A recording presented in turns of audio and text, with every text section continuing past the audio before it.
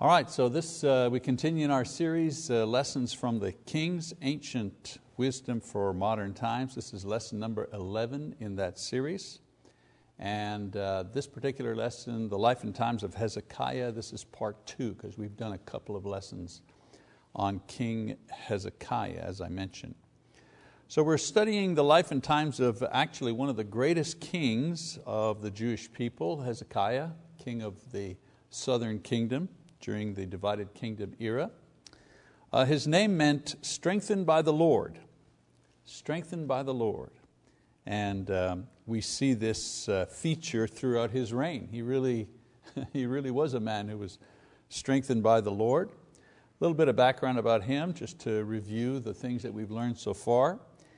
He became king of Judah, the southern kingdom, in 716 BC. There used to be some debate among scholars about the accuracy of that, but eventually they discovered that he reigned as co-regent with his father, beginning in 729 BC, and then when his father died, he became king in 716 BC, which explains the discrepancy in some historical material. At that time, when he became king, he was 25 years old. The southern kingdom of Judah was isolated between two great world powers of the time, Egypt to the south and Assyria to the north.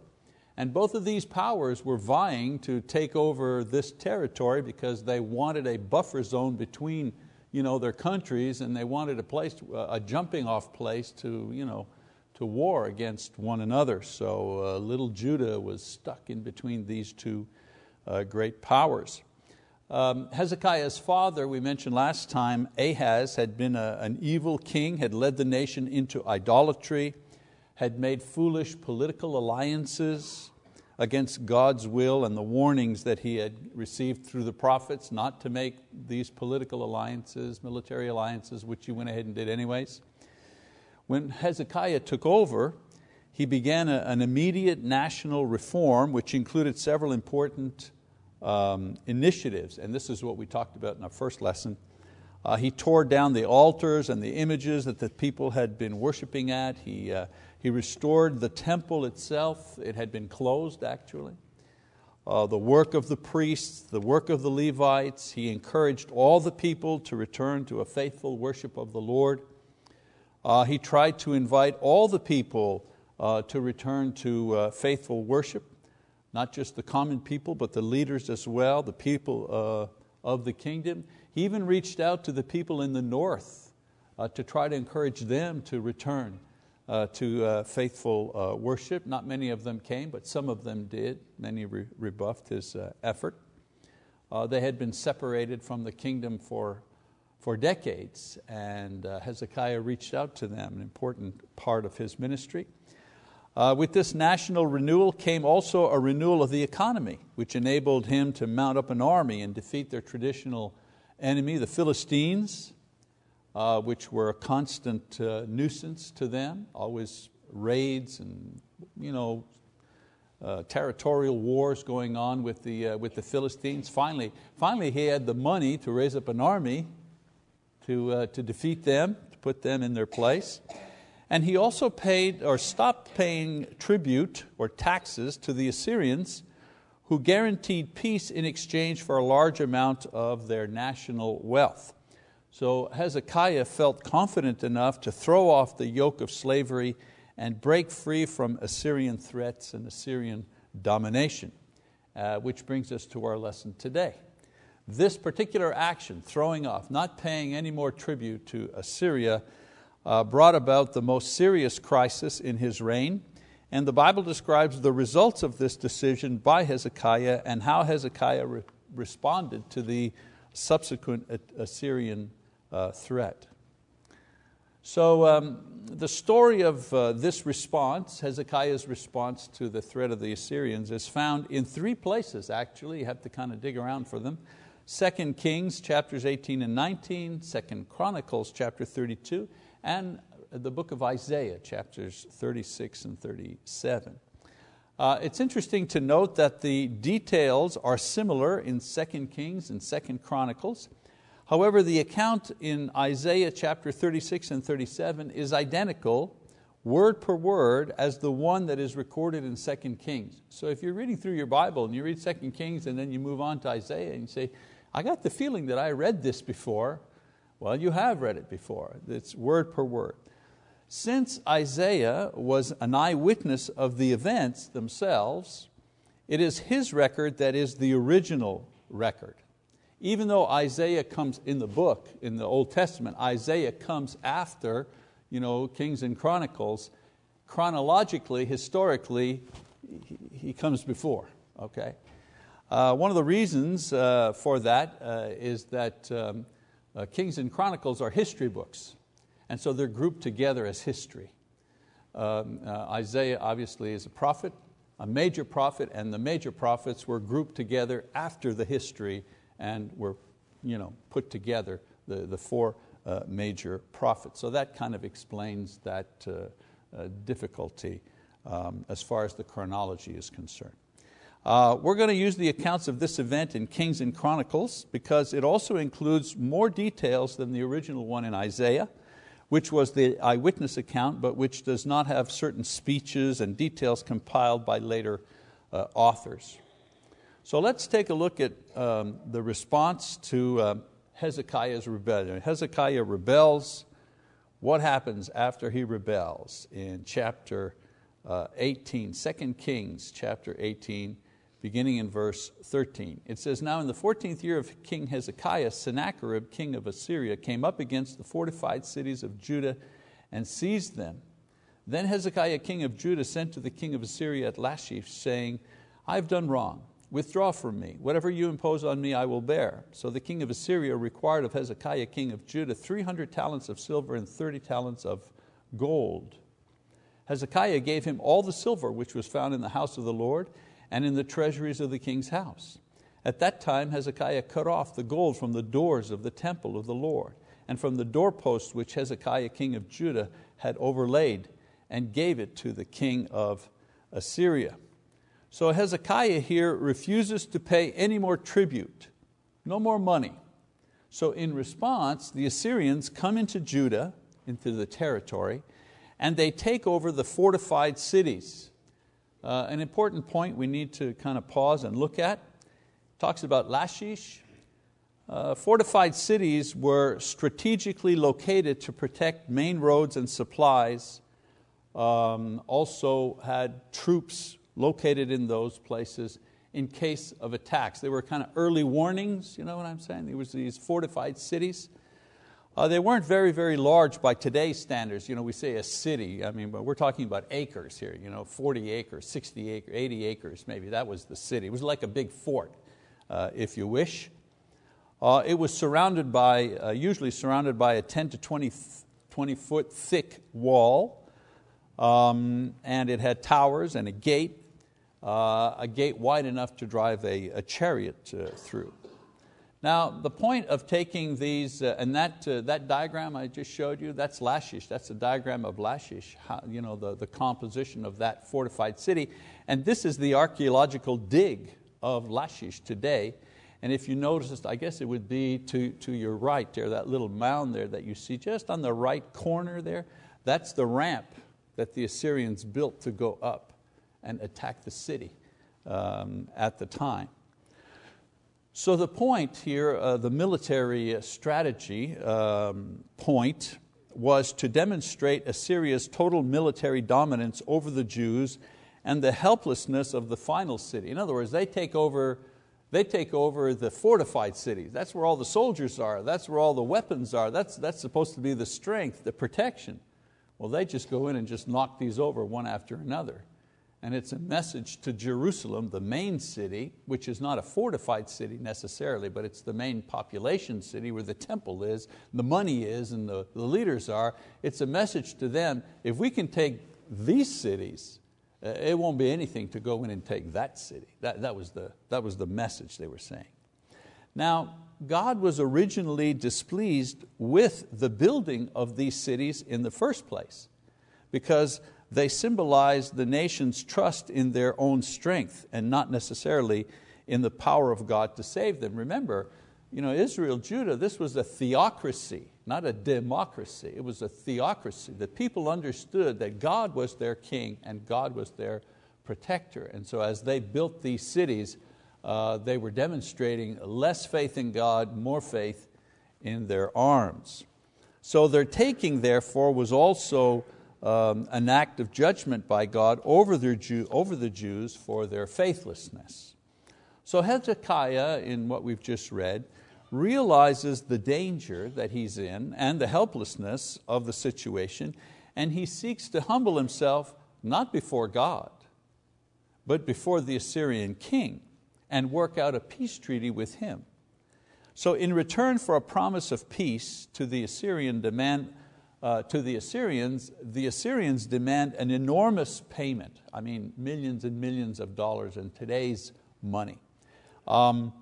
We see Hezekiah even removing the gold from the temple in order to make up the amount of money that they needed to give to the Assyrians to stop them from coming in and destroying the city.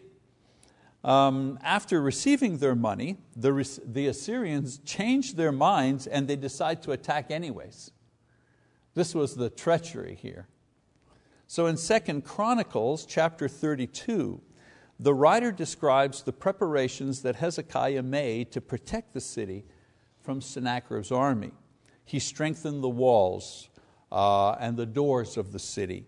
He enclosed the people and encouraged them to trust the Lord and to live for the Lord. And he also secured the city's water supply. Remember, what was going to happen here was a siege.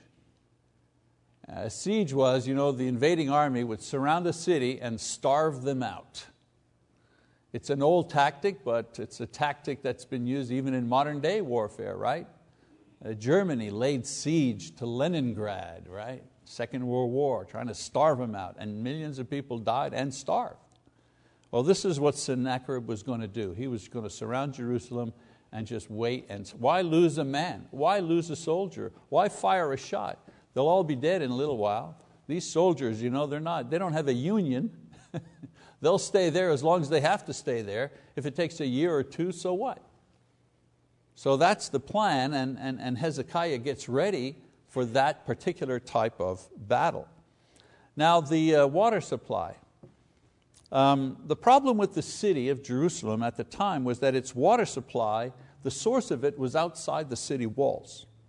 So when Hezekiah saw that Sennacherib was going to lay siege, he devised a plan to stop the spring that provided the water and divert that spring through a tunnel into the city.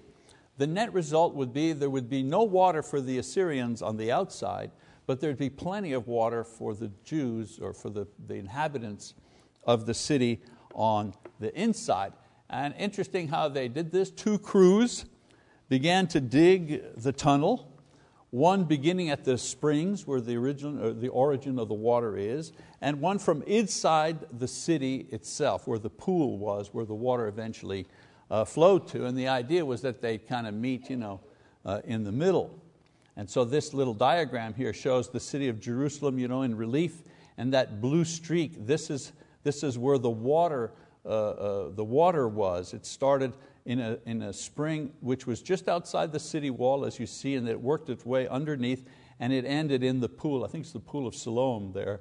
That's where the water would eventually discharge. Interesting, in 1880, the tunnel was accidentally rediscovered by a young boy who was swimming in the area. The boy found an inscription on a rock which read, and I quote, "The tunnel was completed while the hewers wielded the axe, each man toward his fellow. There was heard a man's voice calling his fellow. The hewers hacked towards each other, axe against axe, and the water flowed spring against pool, a difference of 1,200 cubits." The inscription that describes the successful building of the tunnel is now in the Istanbul Museum, which is in Turkey. So by doing this, Hezekiah denied water to the enemy and their chief weapon, and provided water for the city during the siege. And if you've ever been to Israel, it gets very hot there in the summer. If you have no water, you can't last very long. The tunnel is still in existence today, and you can visit it. I've actually visited. I didn't crawl through, but I saw the opening where you could go through it. It's 300 yards long. It's big enough that a person can walk through. It's all underground. It's just a marvel of ancient technology. So let's read 2 Kings chapter 18, beginning in verse 17. It says, "Then the king of Assyria sent Tartan and Rabsaris and Rabshakeh from Lachish to King Hezekiah with a large army to Jerusalem. So they went up and came to Jerusalem. And when they went up, they came and stood by the conduit of the upper pool, which is on the highway of the fuller's field. When they called out to the king, Eliakim, the son of Hilkiah, who was over the household, and Shebna, the scribe, and Joah, the son of Asaph, the recorder, came out to them. Then Rabshakeh said to them, 'Say now to Hezekiah, thus says the great king, the king of Assyria, what is this confidence that you have? You say, but they are only empty words, I have counsel and strength for war. Now on whom do you rely that you have rebelled against me? Now behold, you rely on the staff of this crushed reed, even on Egypt, on which if a man leans, it'll go into his hand and pierce it. So is Pharaoh, king of Egypt, to all who rely on him.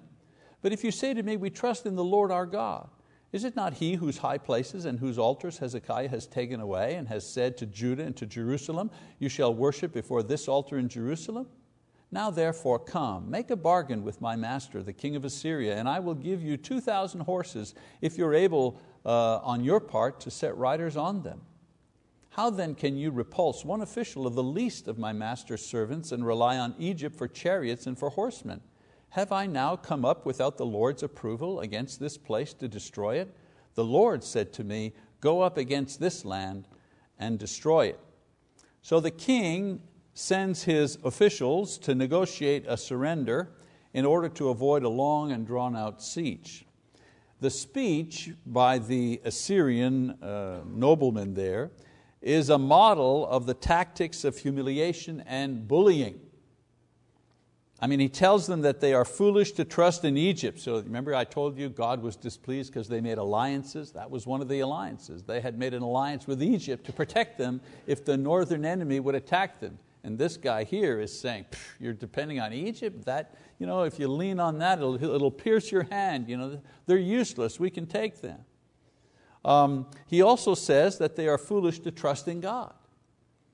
And here the Assyrian mistakenly thinks that God was angry with the Jews for removing the altars and the idols throughout the land, and demonstrates his true ignorance of the true and living God. And he says, God is mad at you because you took away His altars in the high places. And well, no, that was part of the Reformation that Hezekiah did right at the beginning. He got rid of the idols, he got rid of the altars, he got rid of the Asherah poles, he got rid of all of that. No, God was pleased that he did that because worship was to be only in Jerusalem. This was before the days of synagogues. In those days, there were no synagogues. Synagogues only began when the Jews were in they're exiled. They were in exile. They were away from Jerusalem. They had to pray somewhere, so they began to pray in homes and so on and that while they were in exile. It was like home church, house churches if you wish, houses of prayer. And they took that idea and brought it back with them to Judah after the exile, and that's where the synagogue system began. So in those days there were no synagogues. You went and prayed in Jerusalem. So the Assyrian envoy makes the mistake of saying, oh, God is mad at you because you took down all those altars and everything, when the opposite was true. No, God was pleased because of that. They also suggest that it was God who had sent them on this mission. How little they realized how close they were to the truth. Yeah, God had sent them on this mission, all right, but not for the reasons that they thought. So at this point in time, the Assyrian king was securing one of the fortified cities. Remember it says Lachish, I show you the picture. He was fighting against that city. It was probably their strongest fortified city. And the point is, he sends his envoy and says, look, when I'm finished with Lachish, I'm coming to Jerusalem. So let's negotiate now, let's let's not have any ugly business, surrender now, and we'll make a treaty. So now we have now that was strategy, he was psyching out the Jewish. Now he goes further to insult in 2 Kings 18, continuing in verse 26. He says, then Eliakim, the son of Hilkiah, and Shebna and Joah said to Rabshakeh, speak now to your servants in Aramaic, for we understand it, and do not speak with us in Judean in the hearing of the people who are on the wall. But Rabshakeh said to them, has my master sent me only to your master and to you to speak these words, and not to the men who sit on the wall, doomed to eat their own dung and drink their urine with you? Then Rabshakeh stood and cried with a loud voice in Judean, saying, hear the word of the great king, the king of Assyria. Thus says the king, do not let Hezekiah deceive you, for he will not be able to deliver you from my hand. Nor let Hezekiah make you trust in the Lord, saying, the Lord will surely deliver us, and this city will not be given into the hand of the king of Assyria. Do not listen to Hezekiah, for thus says the king of Assyria, make your peace with me, and come out to me, and eat each of his vine, and each of his fig tree, and drink each of the waters of his own cistern, until I come and take you away to a land like your own land, a land of grain and new wine, a land of bread and vineyards, a land of olive trees and honey, that you may live and not die. But do not listen to Hezekiah when he misleads you, saying, the Lord will deliver us. Has any one of the gods of the nations delivered his land from the hand of the king of Assyria? Where are the gods of Hamath and Arpad? Where are the gods of Sepharvaim, Hena and Eva? Have they delivered Samaria from my hand? Who among the gods of the lands have delivered their land from my hand, that the Lord should deliver Jerusalem from my hand? But the people were silent and answered him not a word, for the king's commandment was, do not answer him. Then Eliakim, son of Hilkiah, who was over the household, and Shebna the scribe, and Joah the son of Asaph, the recorder, came to Hezekiah with their clothes torn, and told him the words of Rabshakeh. So here we see the enemy really indulging in provocation and cross the line as far as worship of the Lord is concerned. He speaks to the people in their own language to intimidate and to spread propaganda among them. That's why he talks in their own language. He tells the people that Hezekiah is a liar, that if they surrender, he says, hey, a land of milk and honey, everybody will have their own tree, everybody's going to have their own property, drink from your own cistern, means you got your own place. We're going to take you to a wonderful place, a wonderful land where you're going to have a wonderful time, a good life. Not cringing in Jerusalem for 2 years or 3 years, ultimately dying of starvation. No, don't listen to Hezekiah. He's a liar. He can't save you. And of course, knowing Jewish religion, he even goes further and tells the people not to trust in the Lord. He didn't protect these other nations, did he? He says. And so he won't be able to protect them either. Of course, as we said, he didn't really understand who God was and who these people were, right? Because in 2 Chronicles 32:19 it says, they meaning the Assyrians, they spoke of the God of Jerusalem as the gods of the peoples of the earth, the work of men's hands. That was their main mistake. They misunderstood who the God of the Jews were. And so Hezekiah's officials are first of all insulted, then they mourned the impending attack, but the people remained silent because that was the order of the king. So when Hezekiah hears the news, he goes immediately and humbly to the temple to seek God's help. He then finds Isaiah the prophet in order to receive instruction from the Lord. That's the same thing as when you're having an issue or a problem or a difficulty and you go to the Bible to find instruction, to find comfort, to find encouragement. Well, Isaiah was a living Bible. He was the prophet. He spoke from God. So the king goes to Isaiah. What do we do? What would the Lord have us do? So Isaiah receives a word from the Lord which tells Hezekiah 3 things. First of all, he tells him, don't be afraid. He comforts him. I know you have a reason to be afraid, but don't.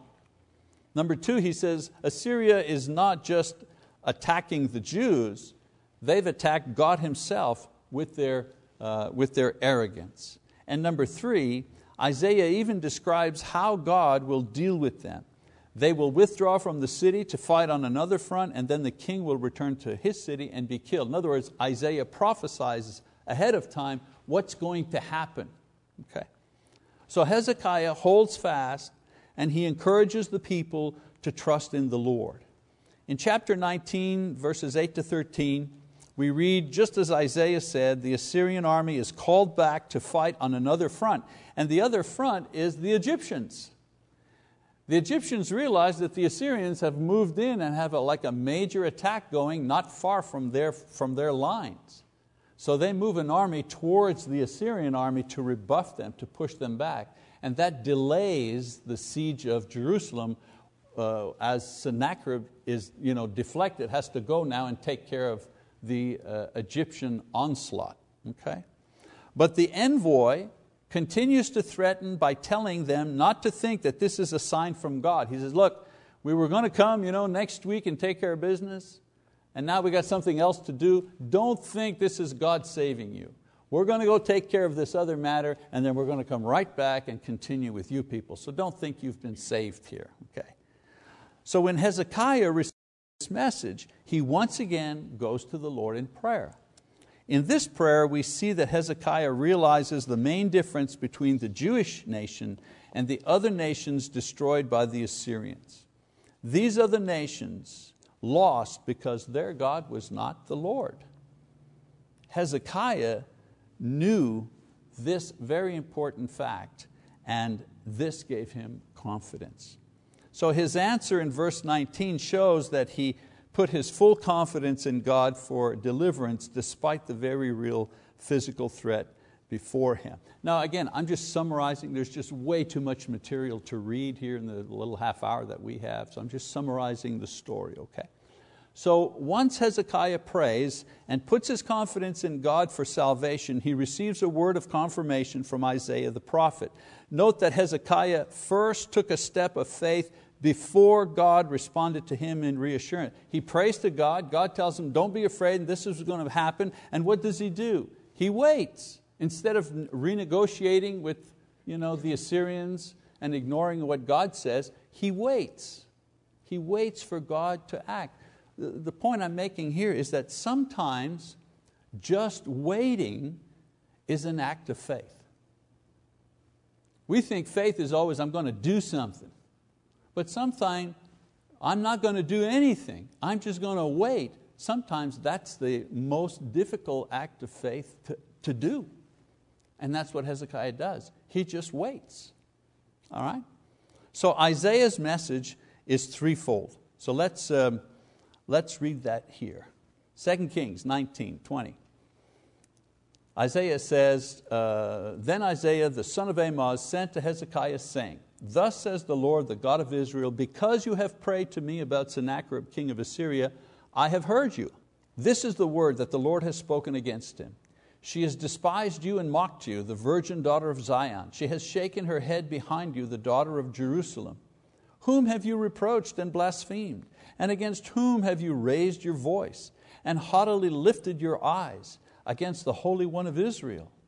Through your messengers you have reproached the Lord, and you have said, with my many chariots I came to the heights of the mountains, to the remotest parts of Lebanon, and I cut down its tall cedars and its choice cypresses, and I entered its farthest lodging places, its thickest forests.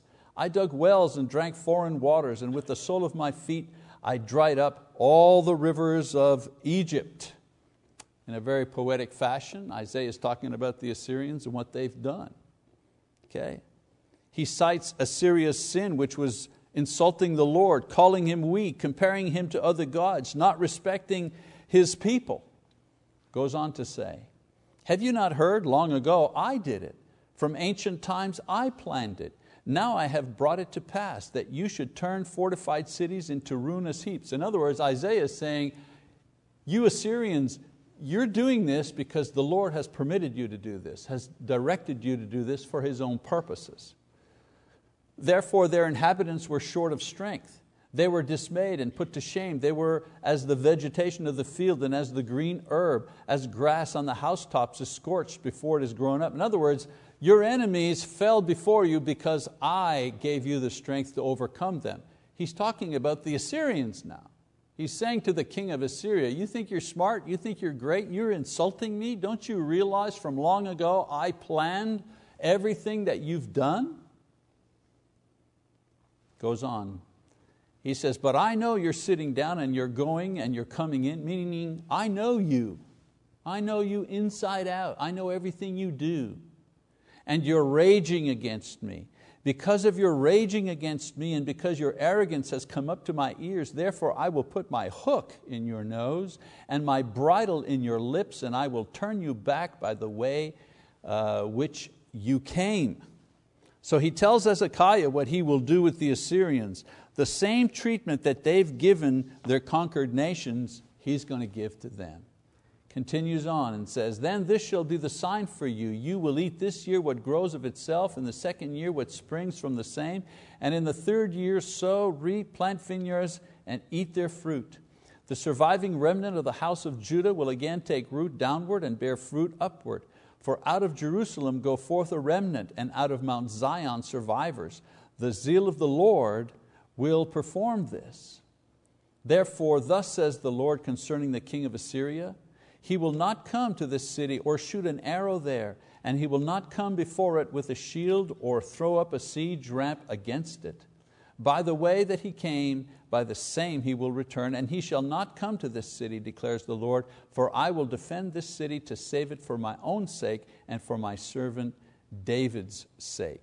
So he reassures Hezekiah that no one in Jerusalem will be harmed and they will not suffer because of the Assyrian threat. As a matter of fact, the city will prosper and continue to be blessed. You know, the idea this year you'll eat the crops, and then the next year you'll eat the leftover crops from this year, and then the third year. In other words, life is just going to go on as usual. Okay, you will prosper. Not one arrow, meaning there will be no battle. There will be not an arrow. In other words, not a shot will be fired. Assyria will be defeated without firing a shot. So Hezekiah acted by faith on what he knew to be true about God. Isaiah comes to confirm that his prayer and faith were heard and answered. And so God then destroys the Assyrians. 2 Kings, let's just read that, verse 35. It says, then it happened that night that the angel of the Lord went out and struck 185,000 in the camp of the Assyrians. And when men rose early in the morning, behold, all of them were dead. So Sennacherib, king of Assyria, departed and returned home and lived at Nineveh. It came about as he was worshiping in the house of Nisroch, his god, that Adramelech and Sharezer killed him with the sword, and they escaped into the land of Ararat. And Esarhaddon, his son, became king in his place.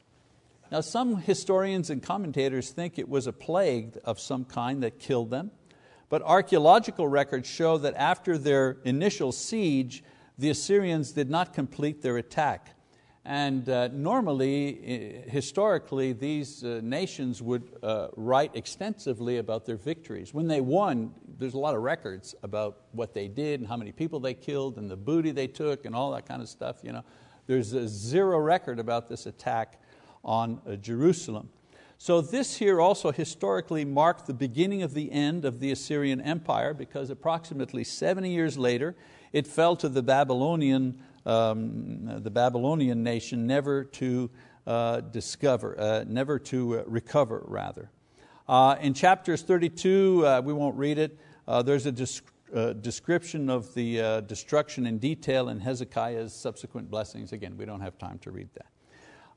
Their destruction, however, if there's a lesson in this, their destruction began with Hezekiah's prayer to God, who had the power to overthrow them or any nation he chooses to overthrow. That's why I find Isaiah's message there quite fearful. You know, he says, he's talking directly to the king. You know, you've insulted me, you're going to pay for this. And sure enough, he did pay for it. So, you know, this series is entitled Lesson from the Kings. What lessons? Well, there's plenty of lessons, but I've chosen two I think that are just demanding to be heard. Lesson number one, if it's not protected by God, it's not protected. I think God allowed the Jews to be stripped of every outward protection before He saved them in order to show that if you're not protected by the Lord, it doesn't matter who's protecting you. It doesn't matter. Now I'm not saying, I'm not saying, some say, so I'm not a complete pacifist, we shouldn't have an army, policemen shouldn't carry weapons. I don't mean that. I'm not saying we should eliminate armies and defense. God Himself used armies, didn't He? He used warriors. David, in one of his Psalms says that God taught him the art of war. It was God who taught him how to be a good soldier. So that's not what I'm saying. I'm saying that if you have not put your life into God's hands, your army, your wealth, your strength, your ability, your company will not be enough to protect you. That's my point. That's my point. Lesson number two, and there's only two. God watches out for His own. We think that God caring for His people, that's an Old Testament concept, because in the Old Testament we see so much direct intervention between God and the people, God and the kings, that we don't see necessarily today. But my thought is, if God took this kind of care for the people who serve to prepare for the coming of the kingdom, imagine the kind of care and interest that God takes in the people of the kingdom. These people were preparing for the kingdom of God to be established. We're in the kingdom of God that has been established. If God took care of the people who were preparing the kingdom, imagine the care He takes for the people of the kingdom. David also said, precious in the sight of the Lord is the death of His godly ones. It's, I don't know about you, but sometimes it's easy to become hard-hearted with the advent of the 24-hour news cycle. When I was a kid, the news came on once a day, right? 6 p.m. you'd watch the news, or the late news maybe at 11, which was the same news. Or you'd have the afternoon newspaper and the evening newspaper, and that was it. And there was a finite, once you went through the front pages and the editorial, and you got to the sports page, there was a finite, okay, I've read the paper. I've got the news for the day. This is what's happening. But today, the news it doesn't end. There's so much of it. I have an app on my iPad that's called News, and what it does is I chose like 50 different periodicals, okay, 50 different newspapers, magazines, whatever, 50 different sources of information. And this service here simply gleans the top stories of these things and packages them together as headlines and synopses. And when I go to that app, it says, today we've picked 175 stories for you. 175 stories. And if I wait 2 hours, I can come back, they've got another 40 or 50 more that I could read. And the net result of that is we become hard-hearted.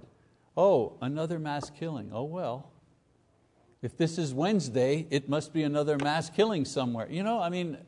Of course it's tragic. But eventually we just become hardened to it. Okay, how many did they kill this time? Oh, they only killed 9 this time. Well, it's not as bad as the one in California, I guess. A war, a plane blows out of the sky.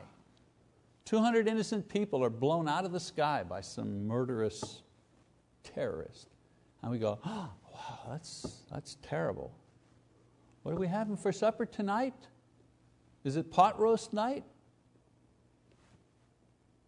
So we begin sometimes to transpose that type of feeling onto God.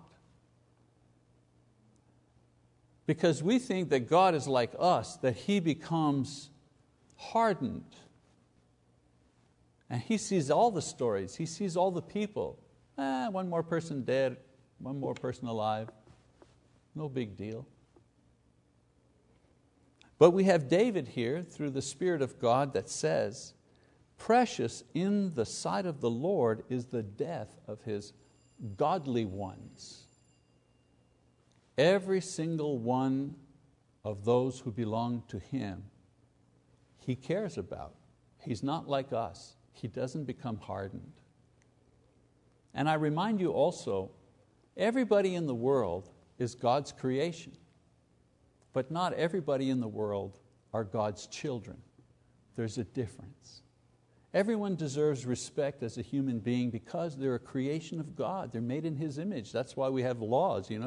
If you murder somebody, you go to jail, or if you abuse someone, or if you harm someone. Originally the idea, you've harmed someone in the image of God, someone precious. You should be punished for that.